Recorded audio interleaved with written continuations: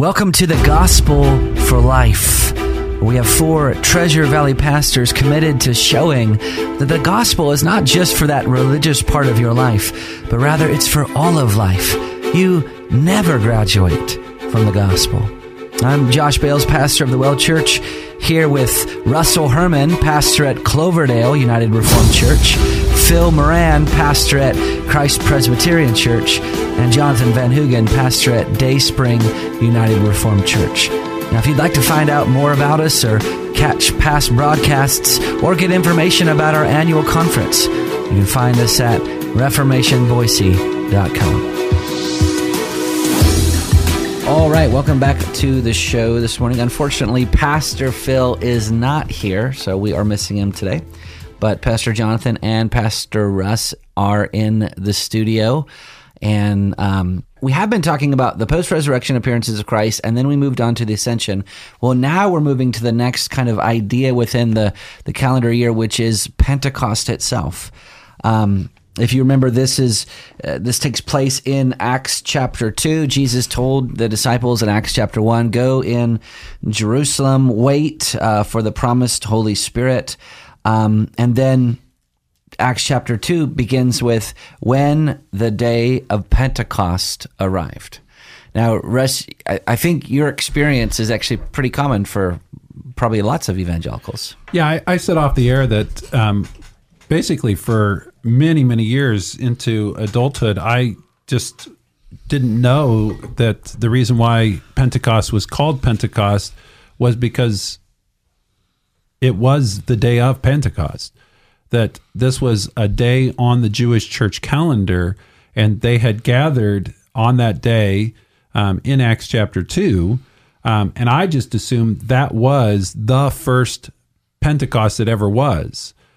However, I've come to realize now that Pentecost had been celebrated for millennium up until that point, and that they had gathered on that day as was commanded in the Old Testament, and that's when God pours out His Spirit, but it wasn't the first Pentecost. Yeah, it's possible that some of our hearers don't even recognize the name Pentecost, and we're talking about that. You remember when Jesus ascended into heaven, He had told His disciples to remain until He poured out His Spirit upon them. And so Pentecost is that day when the Holy Spirit is poured out on in a special way, emboldening those disciples who go out and preach to those same people who have put Jesus to death and proclaim who He is, and 3,000 people are converted on that same day. So This is Pentecost, and that's why oftentimes our focus is on that New Testament event where the Spirit is poured out on, and they're preaching with boldness, people are being converted, but it actually, there was already a Pentecost, because as Acts 2:1 says, when the day of Pentecost arrived, there was already a Pentecost in place. Yeah.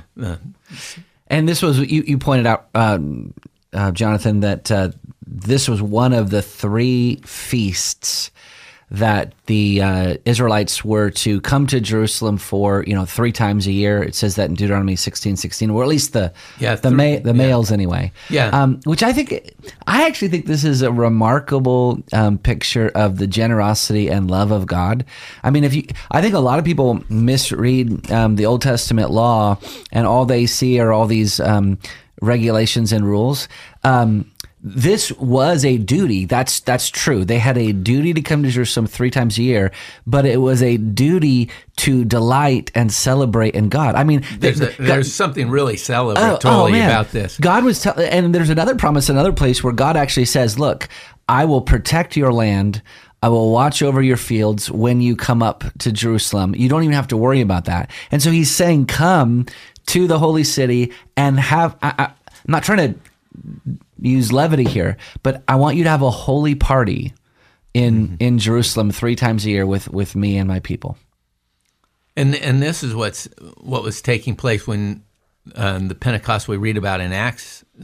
These are generally religious people that have come together for this, and when the Spirit is poured out. So 3 times a year they would come. The first time they would come would be the Feast of Unleavened Bread, and then the Feast of Weeks. Well, the Feast of Unleavened Bread, that would be Passover.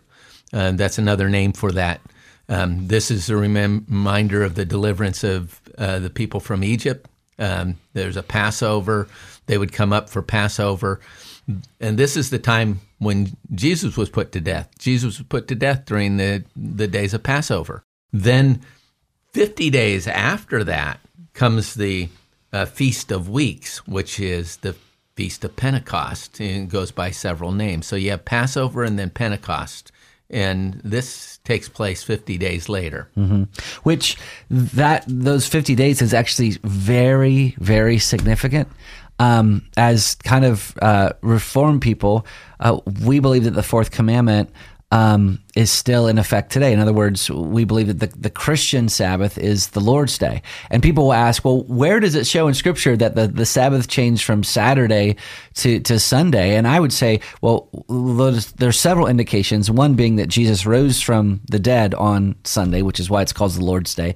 Revelation calls it the Lord's Day. But here at Pentecost, when the Spirit was poured out upon both Jews and Gentiles, this was on a Sunday. Just do the math.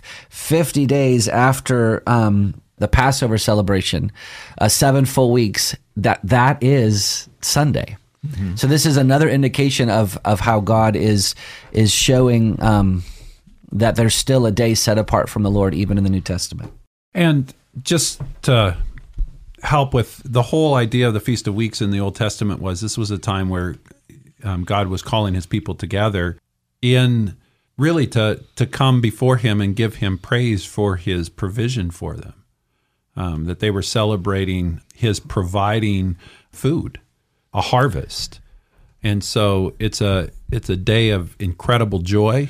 It's a day in which, interestingly, God is saying, give praise to God for the great provision that he's given to you. And in that great provision, know that you are also called to be a blessing to those that are around you. Mm-hmm. In the Leviticus passage, when it talks about the Feast of Weeks, at the end it says, and when you reap the harvest of your land, you shall not reap your field right up to its edge, nor shall you gather the gleanings after the harvest. You shall leave them for the poor and for the sojourner. I am the Lord your God. Mm-hmm.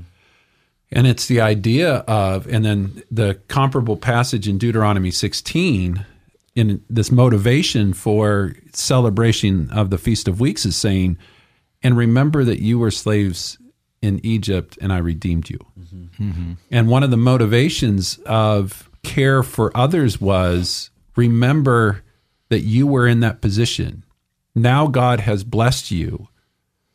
Continue to be a blessing to those around you. Mm-hmm. And I think a lot of those little nuggets come out in the New Testament fulfillment of this event, that we're celebrating the great provision of God, and the great provision of God is the giving of his Spirit. Mm-hmm.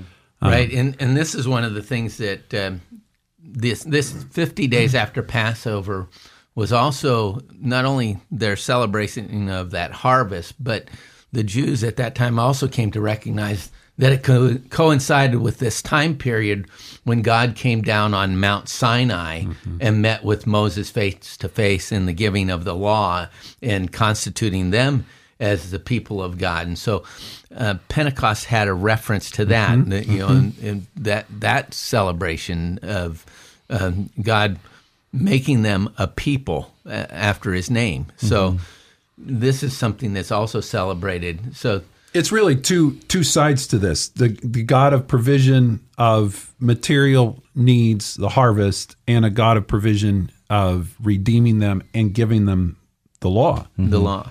And there is this is perhaps a little bit of a footnote, but Jesus, I'm going to pay attention today because yesterday you went on this tangent and I had no idea how we got there. Well, I'll try to make it brief then. So Jesus is very strategic in wanting his gospel to be published to all nations. Mm-hmm. Part of the reason why this waiting till Pentecost was so significant is because the Jews from other countries would be flocking to Jerusalem to observe Pentecost, and it's precisely at that moment where the Spirit falls. Peter preaches his first sermon post-resurrection, and then after Pentecost, all these people disperse again, essentially bringing the gospel. I mean, this is a fulfillment of the Abrahamic covenant, that God would be a blessing to all nations. Now the gospel is exploding. I mean, by the time you get to like the book of Romans, it's questionable whether Paul had even visited Rome prior to this time, but there was already a church that was flourishing there.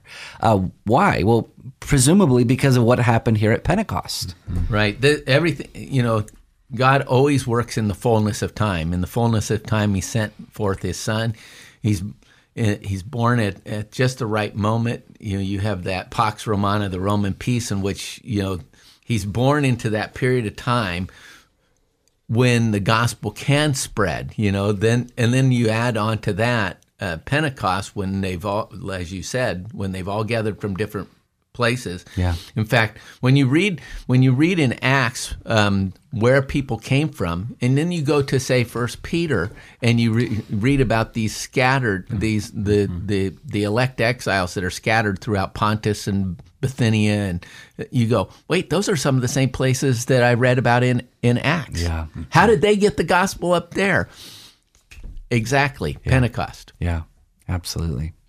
So I didn't lose you, right? No, I'm still here. I'm sure our listeners aren't, but that's okay. We do stream of consciousness right here sometimes, so. We'll maybe get into this later, but Jonathan was talking about this whole idea of that this coincides with the giving of the law. And it's interesting that with the giving of the law on Mount Sinai, there were all of these signs and wonders that occurred. And in some ways, you see there's a repetition of the wind and the fire that takes place. At the giving of the law in Mount Sinai, you find it here. And so all of this to say that there is a great need of the church to continue to be in the Old Testament. And that imagery, the groundwork for many New Testament events is being laid in the Old Testament, and that gives us a better and deeper and richer knowledge and appreciation of what God is continuing to do in His church in the New Testament. Yeah. Well, as they say, the New Testament is the Old Testament revealed. The Old Testament is the New Testament concealed. There's the hints and the types and the shadows are all pointing to that. I think we need to do a series on covenant theology at some point so we can help people tie their Bibles together. And when we don't spend time in the Old Testament, we do it to our own detriment because there's a richness there. And I grew up in kind of a church where it was like, well, if I've got the New Testament, why would I bother going back into the Old? Yeah. Well, Paul addresses that in 1 Corinthians 10. He says, these things in the Old Testament happen to you as examples or types so that you would learn from them and either not follow in their negative example or take up their positive example. So Paul, the apostle of the New Testament, saying you desperately need the Old Testament. Yeah. And to me, all of this helped me appreciate, understand, and know Pentecost better. And hopefully, as we work through it over the next couple of days, this will also hopefully provide a foundation. So as we move forward into the text in Acts 2, it will become clearer to you what's going on. All right, we'll see you next time.